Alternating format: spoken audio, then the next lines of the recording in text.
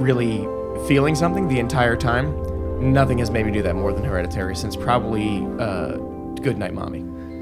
Oh, I liked Goodnight Mommy. I did too. I really liked it. Cutting the lips was a little... In both circumstances, I'm just like, I'm tense and I don't know what's gonna happen next, and I'm like so focused on this fucking movie in a way that I'm not always. I felt that way at the time with Hereditary, so I guess I should give it more credit. But literally in the hallway walking out of the theater, so many plot holes / things that maybe could make sense if someone smarter than me explained it to me. Mm-hmm. But like there were so many things that I'm like, I don't understand that. I don't understand that. I don't like this movie. You should look up interviews with the writer-director, because unlike a lot of filmmakers, he answers all the questions. Oh, okay. Like there are a lot of people who are like, well, what do you think it meant? And he's like, no. It's a demon, and I'll tell you where he's from. Here's the rules. Alex Garland does that too. Yeah? Yeah, he's very direct. Hey, are we testing? Or No, are you we're live, bro. Oh, we're live. Oh, this is part of it? Yeah. This is being all the time. This is being animated live. This is it's a terrible strain on their wrists. Yeah. All right, so should we start? Never mind. We can, but that's how I talk test. about Alex Garland. No, again. we should. It's nice. I mean, he's good. Annihilation was that movie for me. Yeah. Oh, That's what I'm okay. saying. Annihilation. Oh, I love that too. Annihilation ended up making sense to me in the sense that I can parse everything in a way that feels intentional to me, and even if I'm misaligned on a few points with what the director intended, that's fine. It like makes sense to me. Mm-hmm. Hereditary, I have questions that I don't have answers for. It's like the first time I saw 2001, and that took me like 3 more viewings to like. And I think I will like Hereditary if I figure it out. Mm-hmm. And if it's true that there are answers to everything, then and I trust you, then okay. Yeah. Because I felt very keyed up the entire time, for sure. It's impactful as like a baseball bat of emotion, yeah. Yeah. I also feel like, and I guess this is like, it gets down to the core of what you want a movie to be. I keep saying that Hereditary is like very impactful for me this year, and it made me feel things like the entire time. I'm riveted and was thinking about it for weeks afterwards. I will never watch that movie again. I will absolutely never watch that movie again. Really? Yes. Because it's too rough?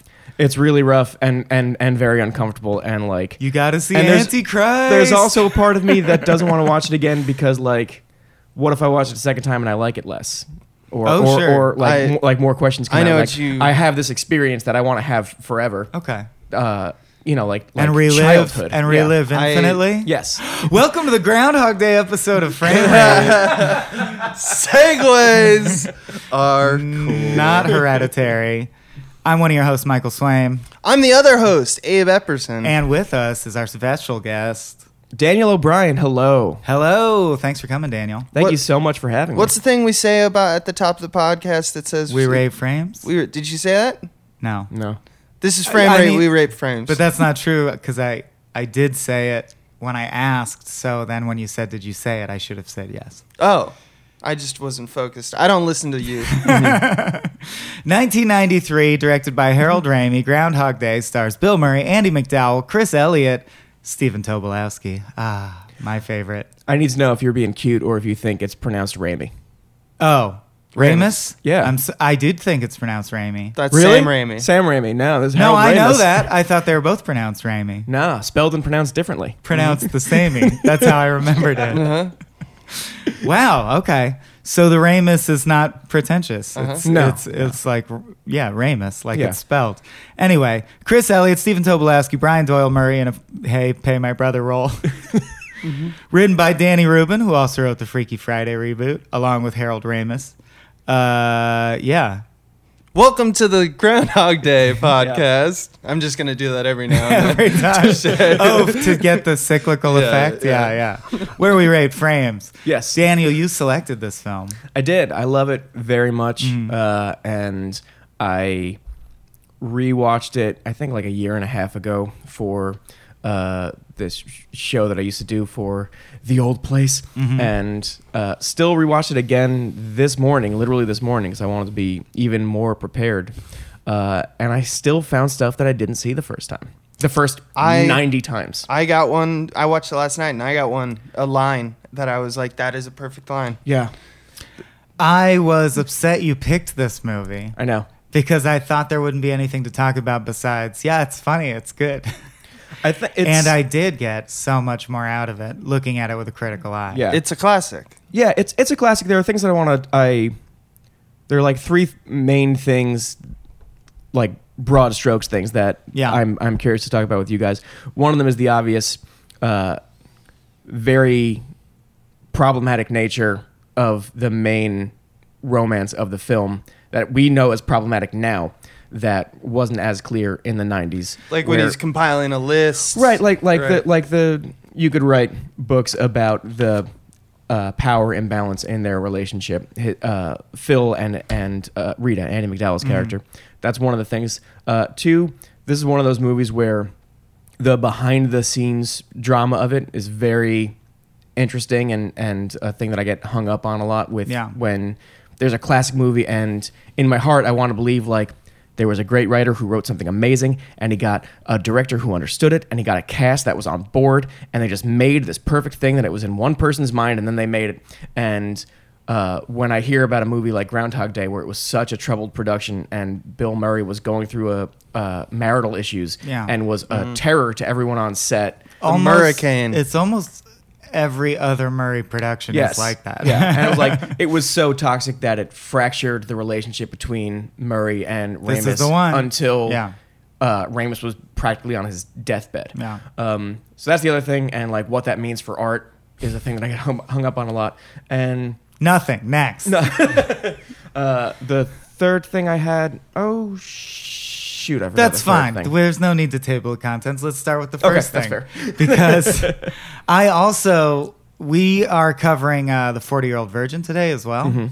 And maybe my bar was like reset by it because 40-Year-Old Virgin is so wildly offensive to me now that I thought Groundhog's Day was not problematic, and let me explain why. Because I think everyone, we don't even have to reiterate the plot, but when he's trapped in the series of loops, and of course he starts initially using it to just have like a little black book of every woman in the town that he can have sex with because he knows all their likes and dislikes. Obviously that's problematic on its face, but and then he just does it to Andie MacDowell next, and you're like, well, that's terrible that you're equating those things. I remember it as ending with he does the snowman thing, it works, they have sex, and that's the end. But there's this whole period where she slaps him 20 times. He completely, she comes on to him, and he denies her so that he can go. What I'm getting at is Bill Murray is the Buddha in this. So that he can go completely despair, try to kill himself over and over. When that doesn't work, serves the community. And that's when he finally grows, and then he and Andie MacDowell can fall in love because it's genuine. And I'm just saying the level of sophistication of like that love relationship in 1988 compared to Andy Spitzer and Catherine Keener in 40-Year-Old Virgin in 2005, it's insane. You said this movie 1988? It was. I'm sorry, 93. Written 93. in 1990. 93. Came out in 93. Yeah. 93. Those are the only dates that I remember. That was Beetlejuice. I'm mixing up my notes. I think the problem, what it comes down to for me, and I can also look past this problem because the movie wants us, by the movie's logic, true love exists, and it's a magical thing that is governed by nature or God. It might as well be, and you take it at face value that true love exists, and it exists between Andie MacDowell's Rita and Bill Murray's Phil. Because he knows when he first saw her. Right. The movie says love is real and it's shared with these two people. And I was like, I can let my 2018 emotions take a back seat and just enjoy this movie and believe that they love each other. But what I keep coming back to is that if you extrapolate their relationship and you go further and further into their relationship, no, you can't do that. Right? There will always be two different stories. Rita's story, like, how did you meet your husband? It's like, well, I started working on this job and I thought he was an asshole, and then the next day he was just like transformed. My initial impression was wrong. He was a sweet man. Like, the community loved him, and he was a musician. Yeah. And I love that. And he was humble, and he's nice to his mom, and these are all things that are important to me. And he was just like checked off every box. And his story, and he's literally mildly psychic. Like, yes. I was about to cheer to world peace, and he cheered to world peace. He ordered Right. my favorite drink. That's nuts. Right. And his story is, I met your mother, and then I had 1,000 years to fuck around, Yeah. murder people, kill myself, Yeah. learn everything there is to know about her, learn a bunch of lessons in the process, and like become a better human, certainly. And then That's what I'm saying is that beat where he devotes like a year of his life, presumably, to trying to save the old man. Yeah. That is growth work that didn't need to be in the movie. So I appreciate that. It is growth work. Like the amount of lessons he learns and the change that he goes through, I really do buy. But there's one final step of that change that would show real, actual human growth in him, and that would be him the next day saying, listen, the reason that I seem perfect to you is because I was allowed to be an asshole to you for 900 years. And got all that out of my system and changed. Like there's a power imbalance in their relationship that is always going to be an issue for me.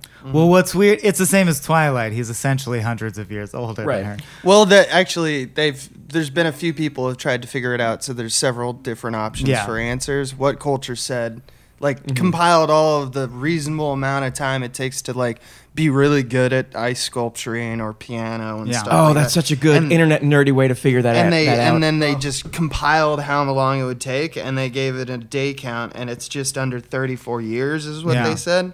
Now Harold Ramis has said 10,000 years once. He's Yeah. also said in different interviews 10 years Yeah. and 30 to 40 years. I've heard 10 years from Harry Ramey. I've heard Seasons, Raimi. 10,000 years was misattributed to Danny Rubin at one point as well. Like he said in a Ringer interview, people say 10,000, that I said 10,000 years because that's a Buddhist number and I'm a Buddhist, but I never actually said that. Like but I the also soul's don't care. ascension. Like they intentionally, It doesn't- they don't need people to figure out how many years it was. Do you guys want someone also compiled literally just how many days are on screen? So the minimum days. It's like 37, 38. Yeah, it's 38. 38. Yeah, yeah, Nice. yeah. We Nicely all done. looked at the IMDb page. Can I do a one small, brief, bizarre trivia thing that I've been excited about because I course. just learned it this morning and I want to share it with Abe very much? Oh, yeah. Stephen Tobolowsky often goes to give speeches with the Oakland Raiders because the Oakland Raiders, or I guess the Vegas Raiders now, the Raiders watch Groundhog Day all the time. What? Who We decides that? We don't exactly know why. It's the best guess of sports internet has been that the Raiders make the same mistakes over and over again, and so the coaches make them watch Groundhog Till Day you because learn. like you have As to a learn from your tradition. mistakes. We're gonna have Ned Ryerson come out And they and fucking talk to hate you about this- Buddhism. They I probably love it so hate much. it. They probably just hate everything about He does it. the whistling belly button for him. Yeah. The whole bit. He- I think it's really interesting that Danny Rubin's Buddhist because I didn't know that. And I totally, completely got that this time. Because one of the things I love about it is, and that makes so much sense now. I'm like, oh, okay, then that's why. Everything matches up perfectly. It basically follows the life story of the Buddha in like an encapsulated way, or of Siddhartha rather, and also the in like the first act, Bill Murray only basically exclusively says things that refer to his ambitions for the future or regrets about the past. Right. And then, of course, by the end, the whole point is he's stuck in the present. That's the only moment you ever have. Blah, blah, blah, blah, Yeah. blah. It's so Buddhist. It's crazy Buddhist. Ned Ryerson also has like a sleeper line because he's like Steve Buscemi and Barton Fink, like just like throwing a bunch of words at you, especially the first day when Bill Murray isn't know anything. And so there was a line when he's explaining that he does insurance that I'm sure you guys probably picked up on, but for some reason I always just missed it. But it's a perfect line for the movie. It's like a resonant line, and it's, tell me, ever heard of single premium life? Because I think that could be the ticket for you. Wow. Such a great movie. Oh, I see. Yeah. Single Okay. premium I life. thought you were going. When Get you were back talking to about, your own Yeah. solo life, but it's really good now. Yeah. One of my favorite things about that opening scene. That's so clever, and I didn't get that because this time I was hung up on. I never really focus on the details of how he tries to get Phil to remember him until this viewing, and his greatest hits are so terrible. It was I did the belly button whistle at the talent show. I got shingles so bad I almost missed graduation. I dated your sister. I dated your sister a few times until you told me to stop. Bing. But yeah, Bing. Those are such bad hits. You omitted the best part, which is Bing and Bing again. Yeah. Bing. Almost didn't graduate. Bing again. I'd love. And he's like, Ned. they call me Ned, now they call me Ned the Bull, and he does like a cat's paw every time he mimes being a bull. He just does this paw. Perfect. Ned, I'd love to stand here and keep talking to you, but I'm not going to. Yeah. What are you doing for dinner? Something else. Yeah. That's Stephen Tobolowsky's Ned Ryerson, and I think he's my favorite part of the movie. I think he's the consistently. prophet of the movie when you secretly, because he has life figured out. Yeah. He really does. He's, even though he's an idiot for mixed metaphor reasons and cat paws, but he is just so enthusiastic about what's next, and he remembers everything, and like he is like a model of like how, like, he would kill Groundhog Day if he was in that situation. Like, he'd do it in like 8 days and be done. The one, and this is more a reflection on the 90s than it is anything else. When Phil decides, I'm going to hug and like stroke Ned Ryerson Right. for a while As a and just, tactic. like play with his back a little bit and delivers one of my favorite lines that I always wish I had like the gall to use on someone I'm seducing, which is, I don't know what we've got going on, but can you cancel it? Yeah. That's like such an open, amazing, bold Yeah, it really invitation. is. That's an And improv. Ned gets really uncomfortable and leaves. That's mid-90s gay panic. That It's true. we but there's a good gay moment in this movie that I must, another one that I must have missed the first 900 times that I watched it, which was when he's proving to Rita that he's God. When Phil is proving to Rita that he's a god, he's going through the diner like, this is Doris' story, this is this person's story, this is Bill. Loves this town. He's been here for 3 years since he left Penn State. He paints toy soldiers, and he's gay. And Bill goes, I am. And not in a like, Oh, I didn't. not I in a missed like, that as you well. surprised me, or like you outed me in a cruel, jokey way, in a very yeah. proud, like, yeah, what the fuck? Of course I am. Yeah. What of it? Hey, this guy's knows it's like stuff. Punxsutawney. Yeah, We have like proudly out gay waiters in Punxsutawney in 1993. Every time I've seen it, I somehow missed the side of Michael Shannon's face in that diner scene. It's Michael Shannon's first role ever. Yeah. Feature. Gets the WrestleMania tickets. He just goes, "What?" in the first scene. Yeah. He gets another line later, but And if you missed that, then you also missed a thing that I missed until this morning that I wanted to weave a big long fan theory about, but I can't, because shortly after Bill gets outed and says, I am gay and I'm proud of it, go fuck yourself, the world who doesn't accept me, Chris Elliott's character Larry enters, passes Bill, and very clearly checks out his ass and like does another look at him as he's walking away. And as I was watching it, I started writing my notes like, Larry gay fan theory ? And then he's clearly into Nancy by the end of the film, so there's nowhere near enough could be bi. evidence. He could be bi. That's true. He could be bi, but it was not as explored as I'd like it to be. That's got to be just a Chris Elliott choice on the day. For There's sure, a lot of scenes though, like for example when he's like trying to help Pop, right? And he goes to the hospital. When he walks through the hallways, he sees there's a kid with a broken leg. Yeah, that's great. Yeah, I missed that. Is that the kid And who falls from the tree? that's Yeah. the kid he later catches from the tree. That little brat. Also, the every time he passes the homeless man, the exact same sequence of things happens behind him from the extras. cars? Which not only the cars, but the people have the exact same interaction. And just the idea that, and I read on IMDb that not only, obviously, you have to nail that every time, which you don't actually have to. It's like attention to detail you didn't need. That's awesome. And they shot it everything in multiple weather conditions because the weather was so variable and they had to have control over the weather in the scenes to make the progression of time clear, because of course one of the main cues is he wakes up and he's like, oh, now it's not snowy, it's the next day. Right. That's one of the things that I love so much about Harold Ramis as a director, is that he was thinking about that, and not even just like filming things for safety.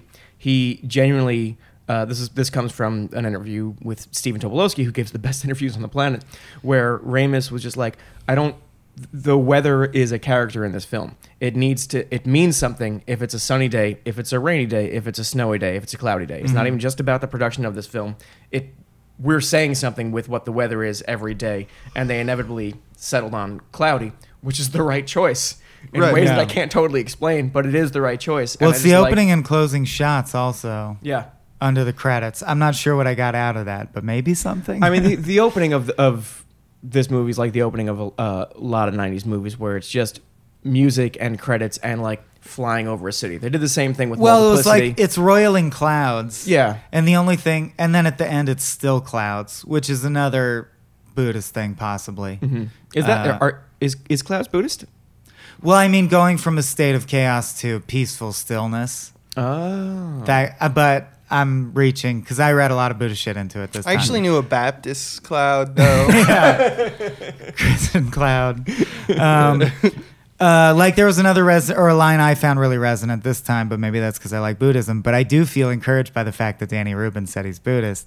Is at the end when he wakes up and it's finally different, and he says something's different, and Yeah. she says good or bad, and he says anything different is good. That's Yeah. a very Buddhist ethos. I Yeah. like that. Another line of his that I love. I don't know if this is Buddhist because I have not read into Buddhism at all. Forgive me.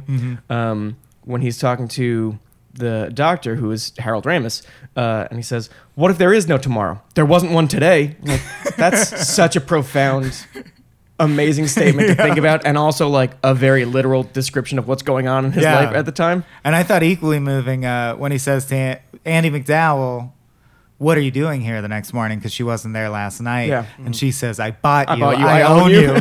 Very Buddhist. That's a very Buddhist sentiment. To own people. I bought you. I own you. I did laugh out loud at that line, though. Go ahead. I finally remembered the third thing from my table of contents. Yeah.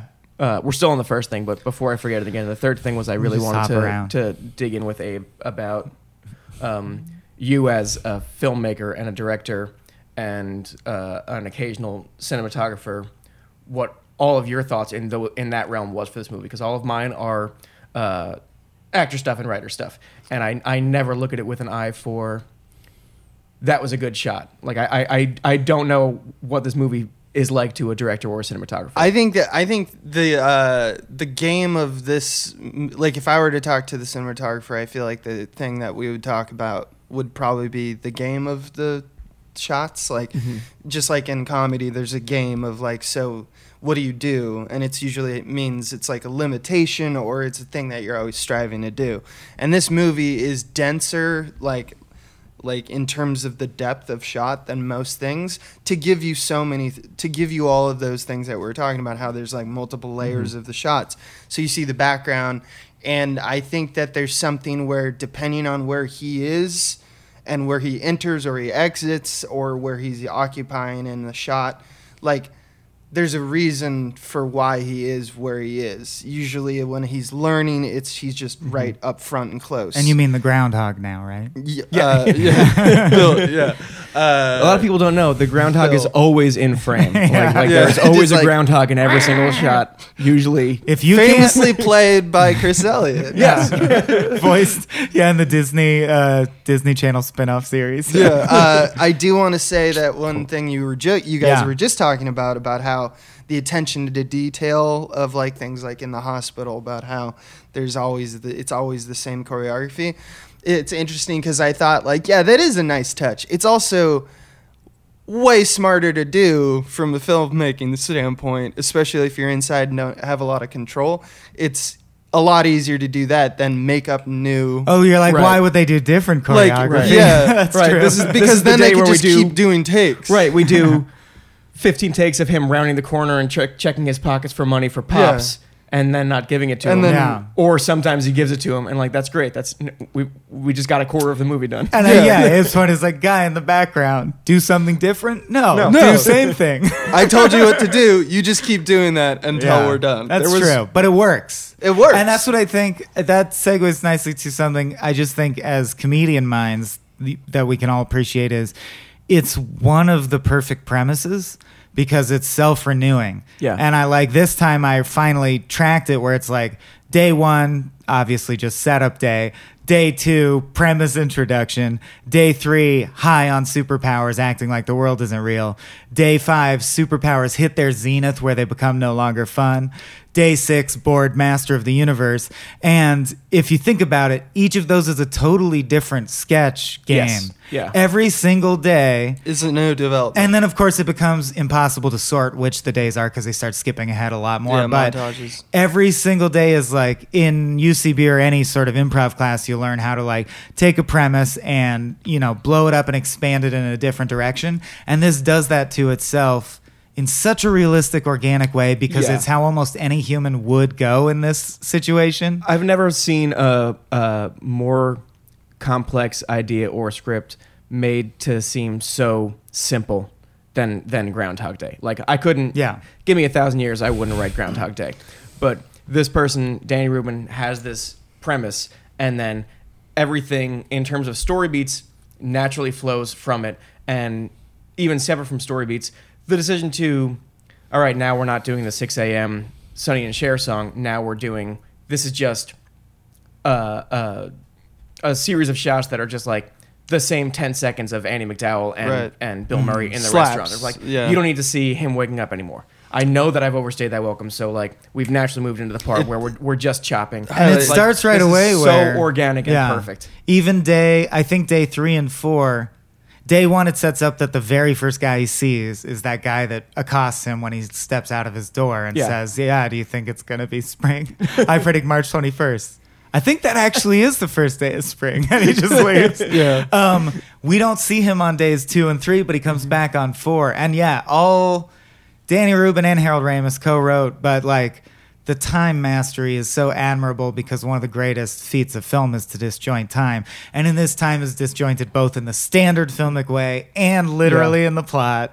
And they do whatever the fuck they want. And yet it's so clear all the time. That guy, by the way, I mean, you could fan theory anything you want about the scenes that we don't see, but he seems like one of the only people who is sort of free from Phil's wrath throughout all of this, because a lot of people get wronged by him. This is a guy who on the first day does that cute March 21st interaction, and like it doesnes stop his gait. He's just like, I think that is the first day of spring, and he just goes on about his day. We have another scene with him where Phil does that like poem about winter slumbering, and how it's going to emerge, and says ciao, and like kisses him on the, and he's just mildly perplexed. He leaves smiling. He's there's a middle beat where he comes out and walks he's away like I'm ready to face my day now. And he's just always chipper. You know that there's one day where like Phil just woke up, was tired of it, just beat the shit out of him. Shoved him down the stairs. Yeah,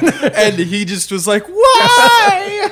Well, there's a whole big section where it seems like Phil is mostly sleeping also lots of days away. Yeah, he in the hotel just room, drinks in his hotel room or whatever. Did you know that they originally had a completely different structure? The original script had it so that it would start at Sonny and Cher, and so we didn't get. But the studio wanted it so that it was like there's an act 1 where we just introduce the character. Right. They wanted it to be in media res. In media res, yeah. I don't know if it's in media res or res. Is it res? Okay. Media res. Like where Ramis. He's already in the middle of his Groundhog Day thing, and I think what they landed on was better, except there's one. They get robbed of one reveal, which I would have liked, which is in the version where they start in media res. He punches Ned Ryerson every single day, and we don't know why until he decides to stop punching Ned Ryerson, and then we meet him. It's like that would have been a fun. Where reveal. you're like, you should punch him. Yeah, right. Although that means that for all the goodness that he eventually does do, and how much there's the Buddhist element of it, like there's something haunting about like they'll be in his head. Phil will never be able to forget that one time that he like pulled out the eyes of a man or something. Right, yeah. Like there's something haunting. Well, they did. said explicitly that they very intentionally didn't go as far, but I think any adult who's like engaged with the pain and horror of the news of the world sees this movie and you're like, well, they're glossing over the part where he commits like crazy violence. Because if he's at the point where he's numb and wants to kill himself, you're skipping the part where he like burns the hospital down just to see what happens. Well, that's the thing. That's the thing that I talked about on. And they're like, yeah, we didn't want to go there for obvious reasons. Right. Yeah, and I got flack for that when I talked about that on my old show. We did Obsessive Pop Culture Disorder.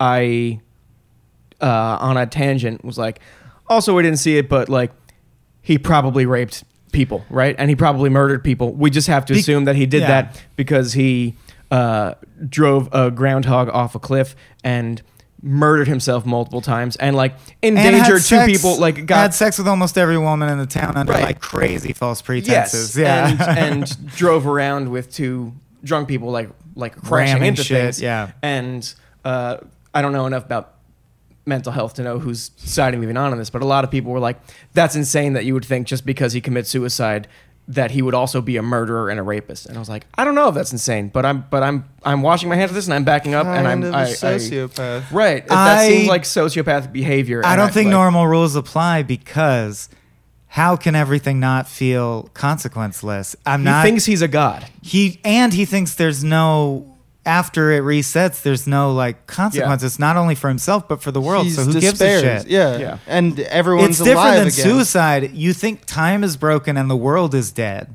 right? And everything's just essentially like a hologram, right? He's not like just depressed suicidal. He's this doesn't matter, and I don't feel like being awake for this many hours right now. Like I saw every suicide as like I'm staying in cut bed this for a day while. short. Yeah. So after the first one, he probably hoped it would work. He's like, Right, I'm getting my this'll do it. courage Yeah. up to do this. Yeah, which is a big. I mean, there's some days he woke up and he felt like he was in purgatory, and on other days he felt like he was in hell. And that's all you have is the present moment, and only you can change internally Right. to make the present feel better, and then you get to move forward. Welcome to the Groundhog Day episode. It's so I tasty. thought we were here to talk about Alex Garland. But like it's so full of great lessons in such a way where you don't think about that at all unless you have a podcast to do where you're examining it critically. Yeah. Which do we?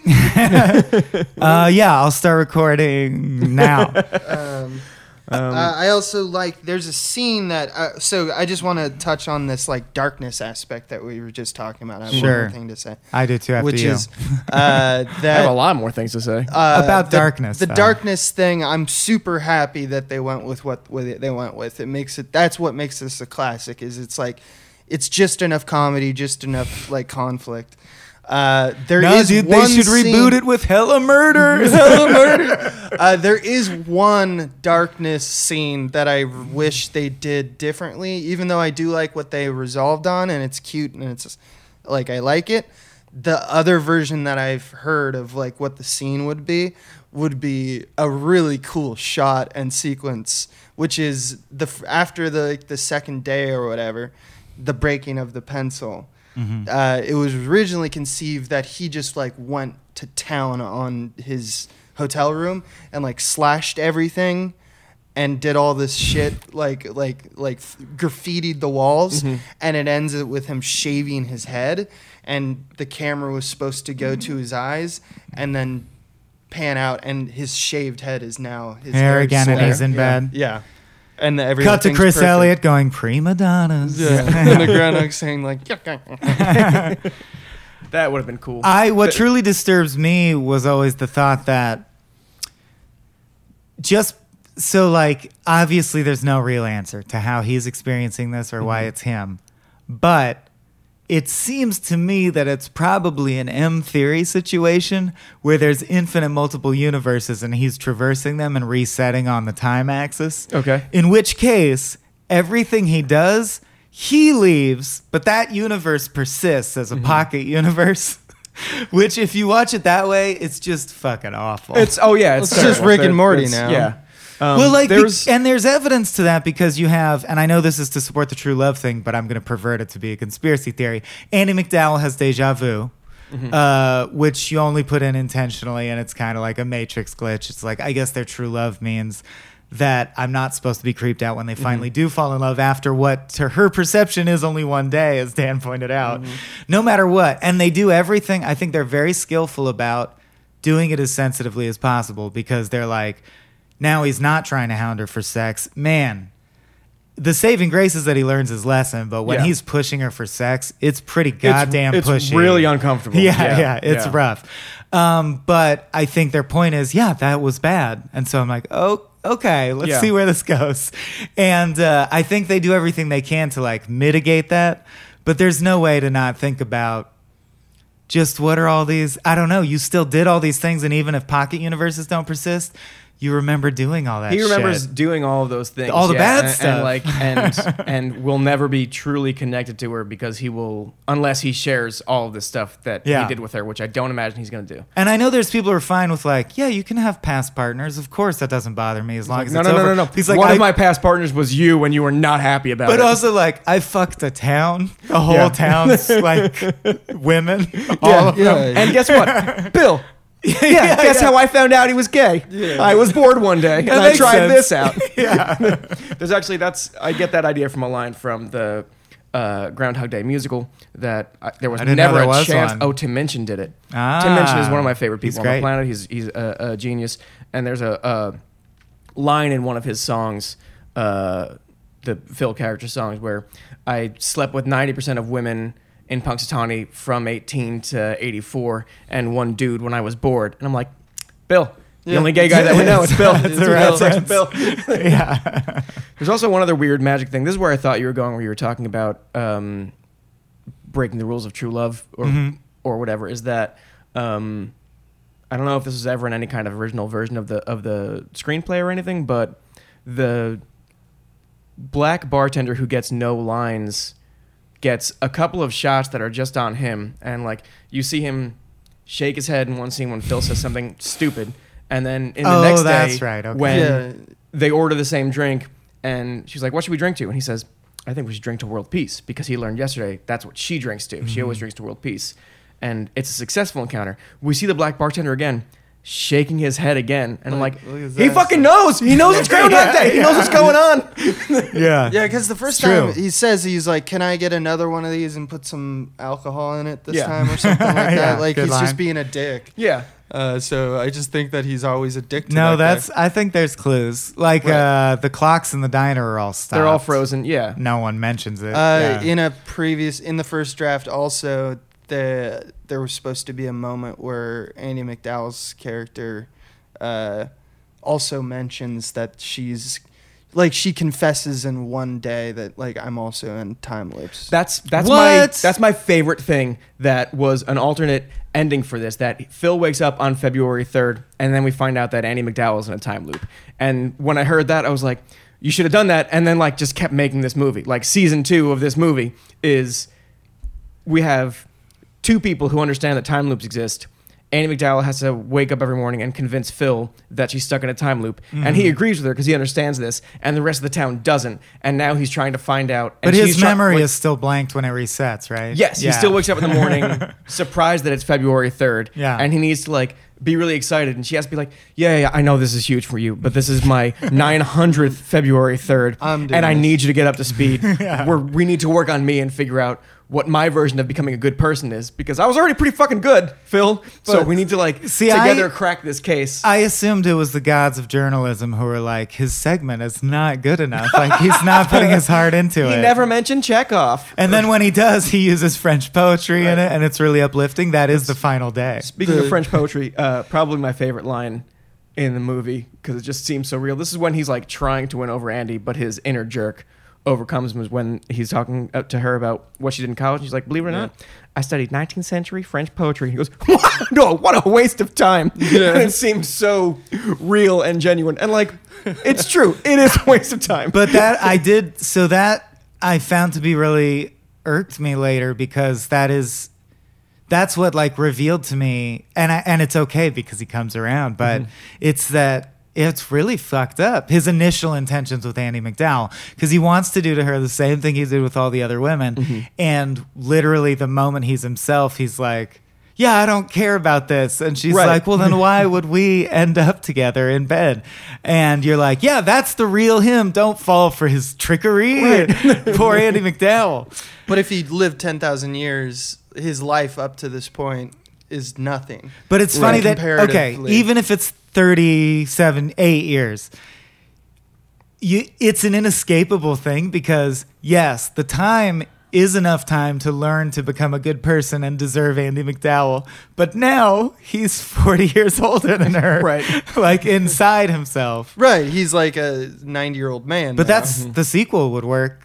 She could catch up. That's Yeah. the deal. Yeah, Yeah. that's why you need that. Right, because you'd have And Jean-Luc Picard is there playing the flute. you'd have a couple of beats where she's yeah. trying to figure out if she's going crazy. Then you'd have some beats where they're working together, and maybe they have a fight.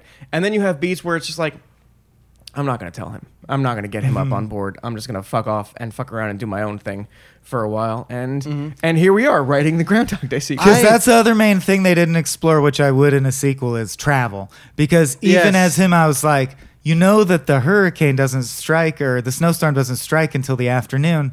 You Just never wake once up and drive and out. drive out of town. You never drive That immediately would've out been of a He town. good- always goes to the groundhog ceremony. Not only that, think about this. He always walks the same way down the same street by choice. Right. I assume that that's just stuff that they let out. Like there's one time that he drove as far as that he could, and then Nothing happened. fell Yeah. asleep at the wheel or whatever, and woke up the next day back. Right. But I would love to believe- see Andie MacDowell in a TV series doing that shit, going Yeah. to different places. That'd be fun.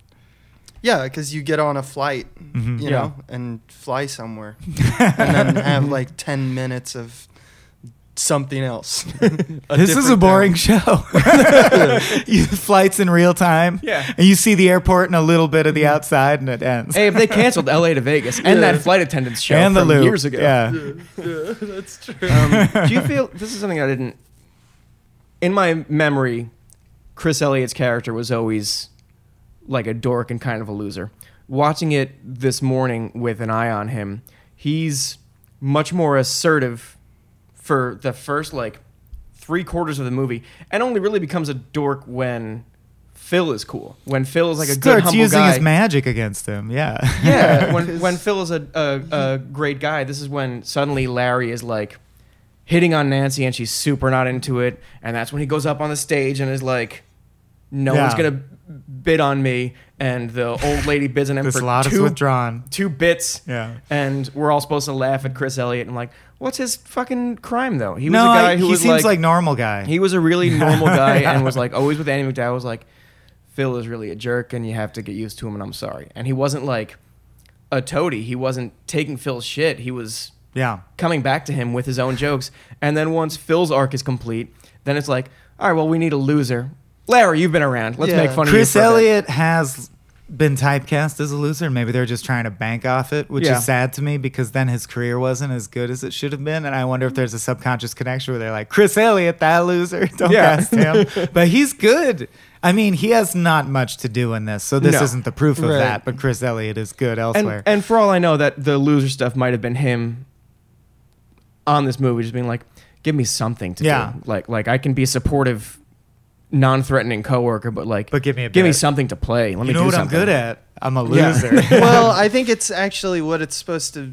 Like my read of it was that he was humbled, like he was an asshole back to Phil, like Larry was, and because he called him like, did he just call himself the talent? I mean, it was all He justified. says prima donna 5 times. But yeah, he was justified. But then once he realizes, like Phil, over time, if he realizes there's one day he woke up and Phil was a really nice guy and got him, you know, like donuts, Yeah. scones, and Raspberry, coffee. yeah. And it was just a simple gesture that went a very far way. So that's why he immediately took like the back seat. He was like, "Oh, I'm learning things today," which is a really nice thing. But for someone to that do. means he's a really great guy because a guy at But- work who he thought was an asshole for 6 weeks is nice one day, and he's like, I'll let bygones You know be what? bygones. Today He's a I'll nice be guy. nice to him. So Chris Elliott's like a great dude. But it doesn't explain why like the town as a whole like loathes him. Yeah. Oh, loathes him. Yeah. Yeah. Well, what I thought is so funny, I think it's my favorite comedic flip in the movie is a Larry, and it's maybe his only laugh thing from me in the movie is he crashes the car with the groundhog in it. Larry says maybe he'll be okay. It explodes. Larry immediately zooms in on it and films it.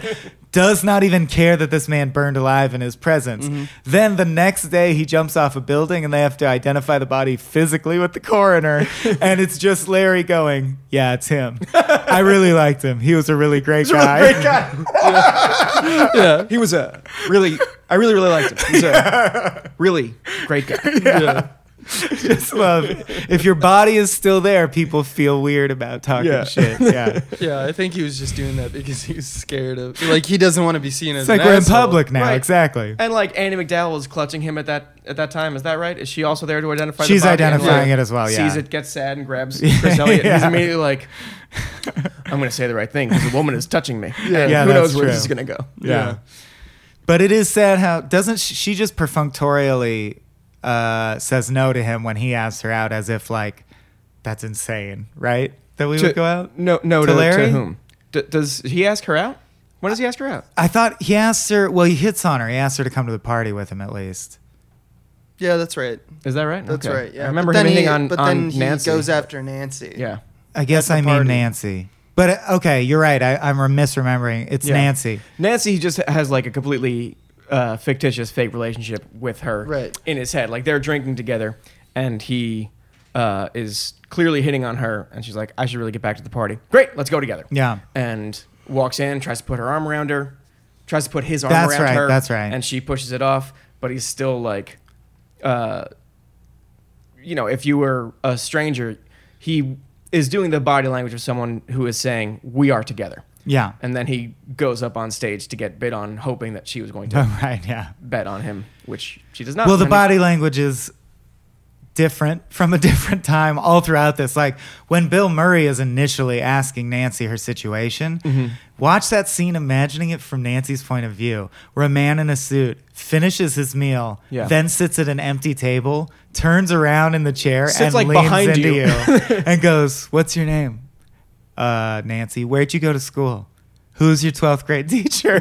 That's so fucking like- scary. And she's the whole time she was like, "And where did you go to school? And what's your name?" And then at the end, he's just like, "Nancy, Lincoln High School, Mrs. Walsh." I'd be like, And then he leaves, and he's she's going to just eat like- my face.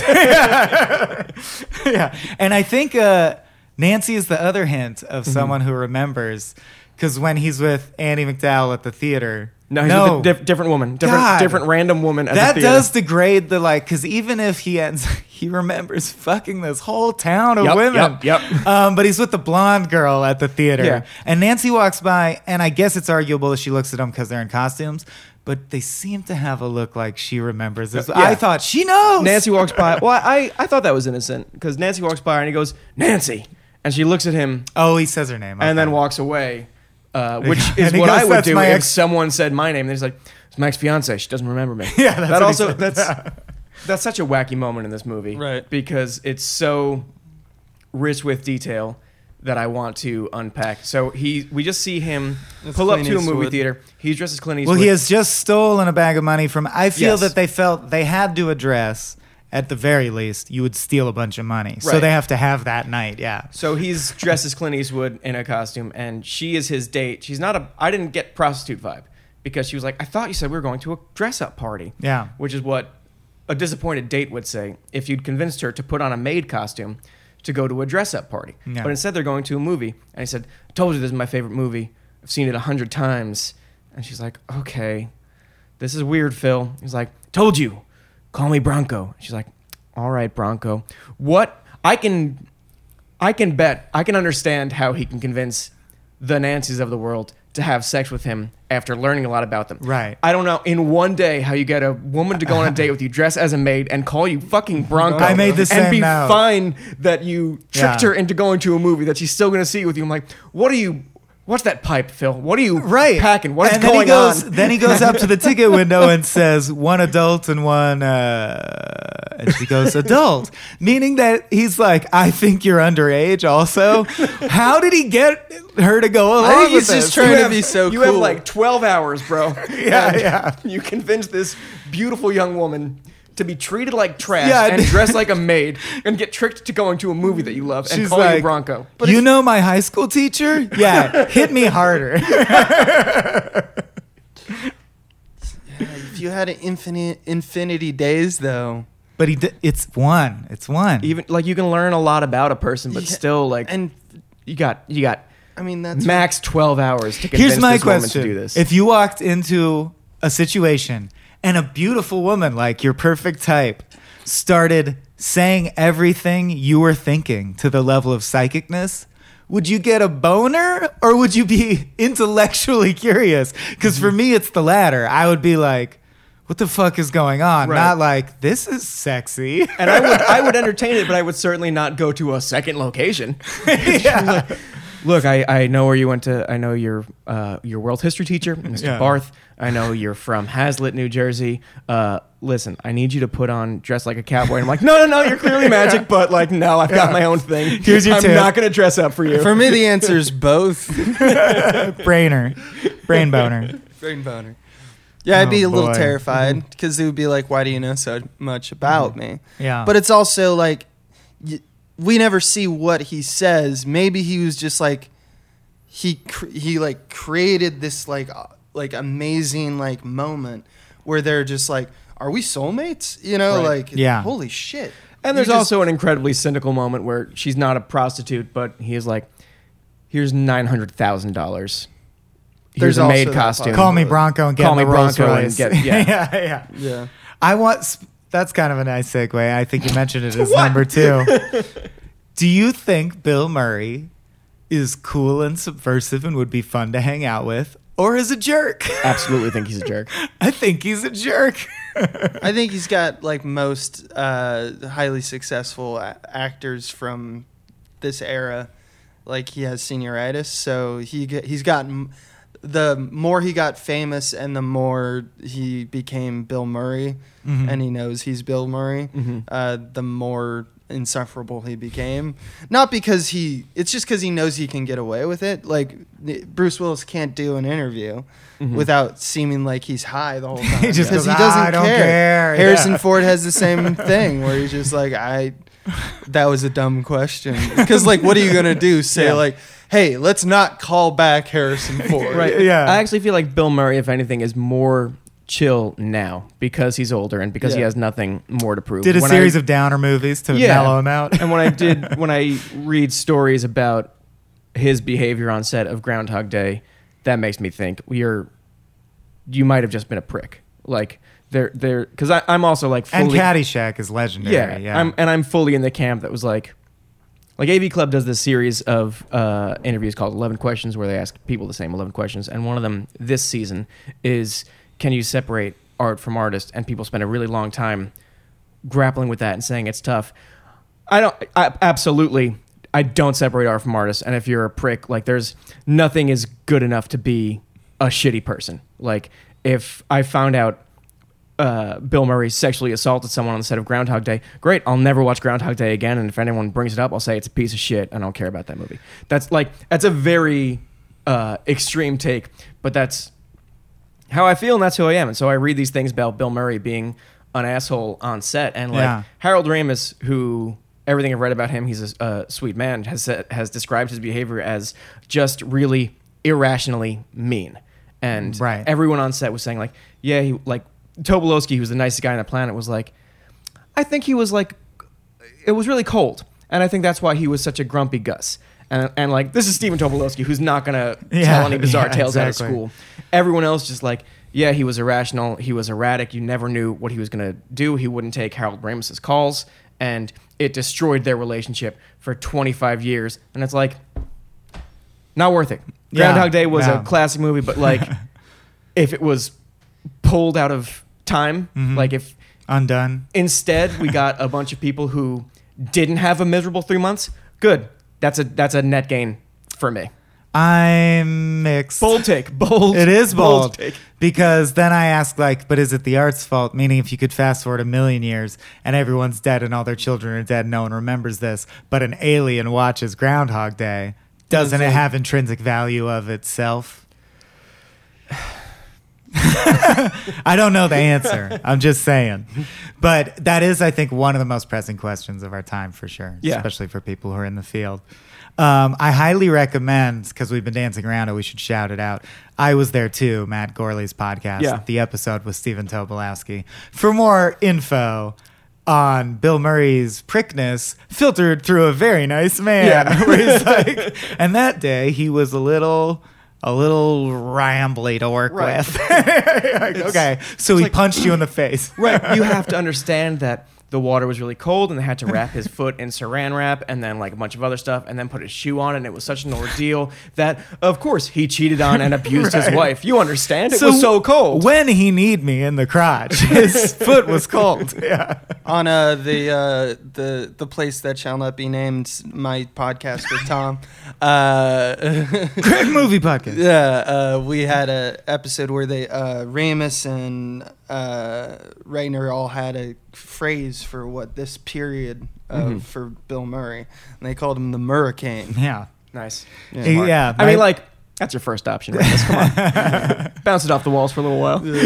Although my favorite / I think the most condemning story from the time is, and if you've been on a set, it's so much more visceral to hear this, when they're shooting Caddyshack and he gets a deaf assistant as a quote unquote like prank because for weeks no one's been able to get in touch with him, and he says, I'll send my assistant to collect notes, and she's deaf. And it's, if you are sitting there with dozens and dozens of people and thousands of dollars and you're responsible, you would have a fucking heart attack. Like, this is insane, unacceptable behavior. You, Bill Murray. This is, I'm losing a lot of former heroes in the last couple of years, but that's on me. That's my punishment for making heroes out of white men in the past. I should diversify my heroes, and then I will lose less of them. It's true, but it doesn't make him less able to bring it. That's the thing that's confusing. Because the other trivia thing I liked on IMDb was that, again, this is a prick move, but then you're like, I guess I'm impressed. He would come in not having read the lines and not knowing what scene or what time in the timeline it's supposed to be and just say, good Phil or bad Phil? And they'd go, bad Phil. But what's crazy is in this movie, good Phil genuinely moves you and seems like a good guy. Yeah. And bad Phil is an alienating jerk. So he can, maybe he's a sociopath. I think he might be a sociopath. I'm also like looking at his IMDb right now because one of the other things that I learned in researching for this podcast is Harold Ramis talking about their relationship, which is like, I knew how to make him the best Bill Murray that he could be, the funniest Bill Murray that he could be. I knew how to get that out of him, and I did that, and then whatever happened afterwards, happened afterwards. And I'm looking now to see, like, has he done something since Groundhog Day that was as iconic for me? I guess he was good in Kingpin. He made me laugh in Space Jam, but he's playing Bill Murray. I was going to ask, is this the best Bill Murray movie? This might be the best Bill Murray movie. I lean Scrooged a lot because Scrooged is I've very never seen important. it. You've never seen it? I got to. Goodness gracious, you his got Wes to. Is it a musical? Anderson phase. He has his Wes Anderson phase that he's still Rushmore and Steve Zissou are really fantastic. Rushmore is very funny, and he's funny in it. Yeah, he's very funny in Rushmore. When he just reaches, he makes that movie. When he reaches back and punches his kid in the head. When he packs the shit out of him. Yeah. Like he's very quirky and charming and like perfectly appropriate in every Wes Anderson movie that he's done, which is what he mostly does now. But I'm still trying, like... Yeah, also in our I don't know classic. iconic, I don't know classic. In our Beetlejuice episode, Abe brought up alternate casting ideas, and it totally made me realize the kinship between Bill Murray and Michael Keaton that I didn't know In was fact, there. Michael Keaton turned this down. But like, I feel like they could swap almost any roles. I Like, agree with that. Michael Keaton could have aced Bill Murray's career, so to speak. I if think he they had have to. similar like face parts too. Like, Yes. like some expressions that Bill Murray made in Groundhog Day, I was like, that's kind of Michael Keaton. Yeah. That's pretty Michael Keaton right You know there. what's also in Tom Hanks was considered, but then they decided against it because he's quote unquote too nice. Oh yeah. Oh, I bet for he the could bad pull it part. off though. I bet God. he could pull it off, but because like Burbs, he's kind of rough around the edges, but like not in this way. Not where he's like kind of a maniac. Yeah, that right. We do know Keaton See, and Murray can Because do. Hanks is genuinely very talented, and we haven't seen. I want to see like a Jared Leto role go to Tom Hanks, or I Like, want to where it's see just- a movie. he'll know. The circle didn't go far enough. I want to No. see a movie where they totally bank on you know who Tom Hanks is, and then in Act 3 you're like, what? He's eating the children alive. Right. He's never really been a full villain. Like Lady Killers, he's doing crimes, but he's like Right. goofy and corny. And Yeah. The Circle, he is the bad guy, but the whole point of him is that you Kill him don't with suspect kindness. him as a bad guy. He's the Like, whitest of he's- white yeah, collar. yeah. Yeah. Yeah. No dirty hands It's- on Hanks. Yeah, Hanks will never do. In Terminal, anything. he's trying to bring down America by immigrating illegally. But Yeah. that's Right, a I different mean, issue.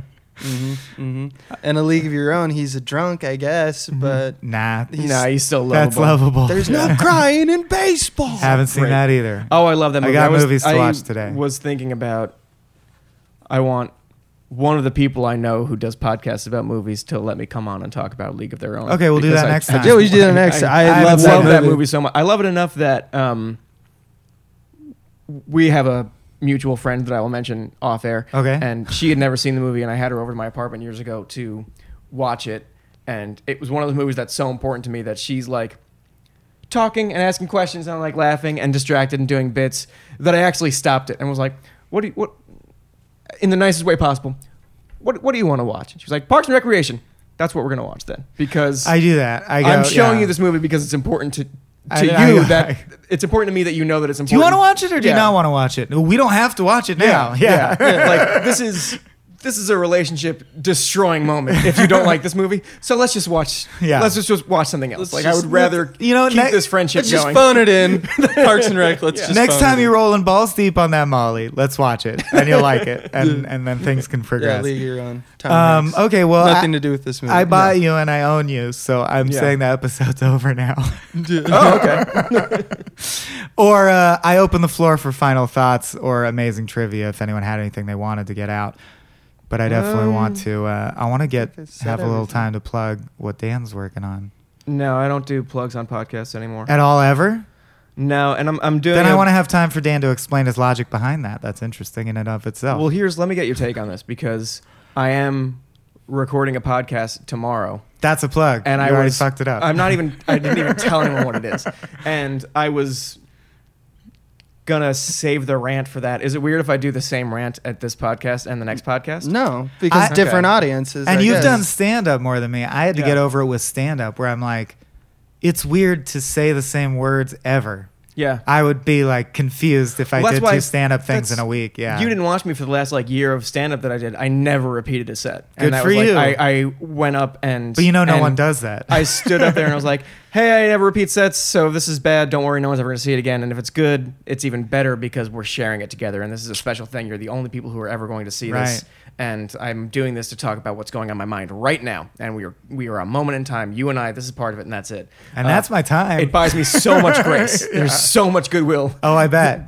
built into that. But it's also like how I feel about stand-up comedy. See, Yeah, that's think Gary Shandling-esque. That's Yes. romantic, but I like Fuck you. perfecting Right. the thing. So like you're gonna do it here, and then when you do it tomorrow, it Yeah. will be even better. Right. That's why John you're a USC Mulaney- film graduate. John Mulaney is the opposite of that, and he's the best comic living right now. And I watch him, and It's all pretty I good. see is the poise and dedication and the practice that he's put into this. But it's Yeah. just, you know. I've watched Eddie Murphy was the same way. Like Yeah. you could time your watch to it. Oh Hello, I've watched like 4 times. It's very, very It's very enjoyable. good. And they're very casual in that. I like how Yes. casual they are in that. But like But his you can stand-up tell by their specials- footwork Yes. that they're theater kids with perfect choreography Yeah. and shit. Yeah. Right. Bo Burnham's the same way. Everything's Ah. the same. Bo Burnham is like the Marx Brothers, I think, Yeah. where it's fucking Yeah. distilled And down now to he's the second. he's so fucking young. I know. that he's gonna have a second career before I've had my first. Right, because he, You know? he directed Chris Rock's latest special. He Yeah. directed And- Gerard Carmichael's special and this movie 8th Grade that is Yeah, getting 8th a whole Grade. lot of buzz. Yeah. You worked at that pizza place for a while. That's your first career. That's true. And I kicked the shit out of those pizzas. Okay, so here's the thing that I'll plug. The first thing that I'll plug is everyone who is listening to this should listen to Michael's episode of a podcast called At Least There's This, where he talks about the sun.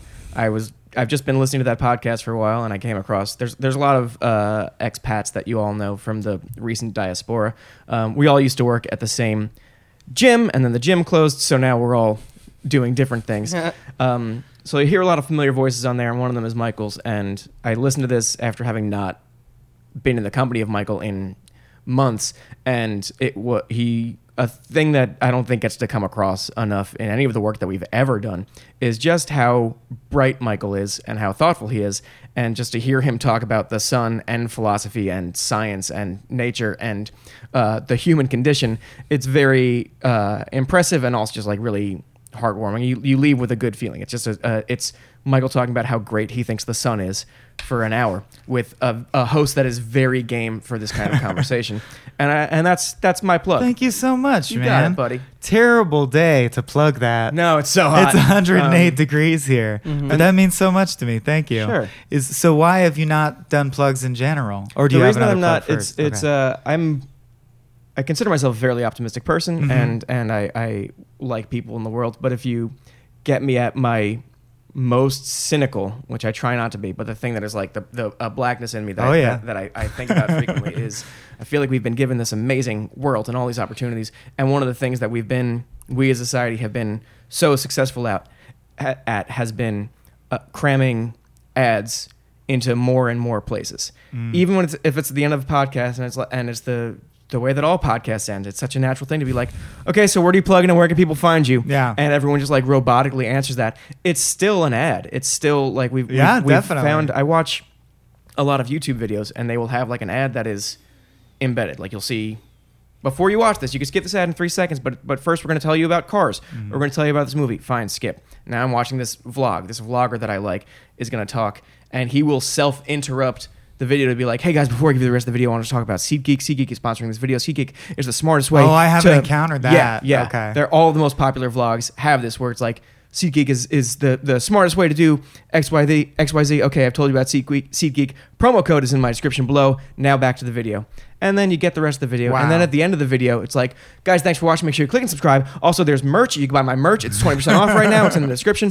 And also, we're going on tour right now. You could buy that. And like, I understand how advertising fuels art, but when I think about the future, I just think about there are people who know that there are more places you can cram in ads, and no one is stopping them, and we're just getting surrounded by ads all the time. And I'm sure this is a Bill Hicks rant Not stoppable, from the by 60s, the way. but we just found more ways to capitalize on people's attention to try to sell them things that they didn't sign up for, and it drives me crazy. Never I will see stop. both. We'll only accelerate to infinity. I see it both ways in this. I totally get exactly what you're saying about like the SeatGeek, or you can't create a worse name for mispronouncing. The service sucks, by the way. Well, No, we just, You just started courting sponsors. but not them. It works. It works really poorly. I've used it several times. that's amazing. Well, here we go. So I totally know what you're saying when it's just like this, get money, give me merch, that stuff. But Get money. plugging, which I know is still a form of an ad, someone else, you're right about, I've had that observation too, where it's that robotic kind of like, and then we have to do this part of the thing, and no one's heart is in it, and everyone robotically like asks the question, they act like, so what are you working on, which is just like a fakeness, you know. And I get all my of it. heart is in it, in that But I want my friends to That's plug what I was to gonna get say. more So people. to- Sorry. Then Okay. no, I was like, that's why I see both ways of it, is that it comes from this beautiful place where it's just like, this is my friend. I like, especially as you said, we had, like our gym closed, especially of all times. It's just like, I want people to be like eyeballs, and whatever I can do, it may not be much, but maybe it's the only one that they saw of this one. And they listen to our Frame Rate podcast, and like Tom or you or Dave, they've never even heard of them before by some weird blind spot. But then they're like, you know what, that Tom guy was better than like Abe and Mike, now I've just put like food in Tom's mouth. That's I why he'll absolutely- never be back on the show. I absolutely understand that, and there are two things that I'll say, and then a third thing. And I'm making the watch sign. one of them is I'm not going to be mad at any podcast in the world that does the things that people do. Two, I completely understand the impulse, and I know that there are a lot of audience people out there that are just like, I want to know how I can support you further. What can I what can I do? And I understand that comes from a place of goodness, but I'm just still not going to do it. Like I like everybody has a platform. I'm using mine to, in the plugs section of podcasts, talk about something else that someone else did that I like. Yeah, that man. I I want like them it. to do. Those are your signatures. That and your rainbow tank top and your backwards baseball cap. I wouldn't worry about it too much, though. I would say, tell me, or I'd say, have you looked into single premium life? Because I feel like that might be the ticket for you. Okay, good. Welcome to the... This has been a Small Beans endeavor. We're a bunch of pals who make podcasts, sketches, music, web series, and movies. The Beans always have new ideas percolating, so make sure to check us out at patreon.com/smallbeans. That's patreon.com/smallbeans, where you can browse all of our current and past content, see what we've got planned in the future, and learn how your support can help the small beans grow into huge, giant monster beans. If you enjoyed this content module, please like, rate, subscribe, or tell a friend about us. We love you!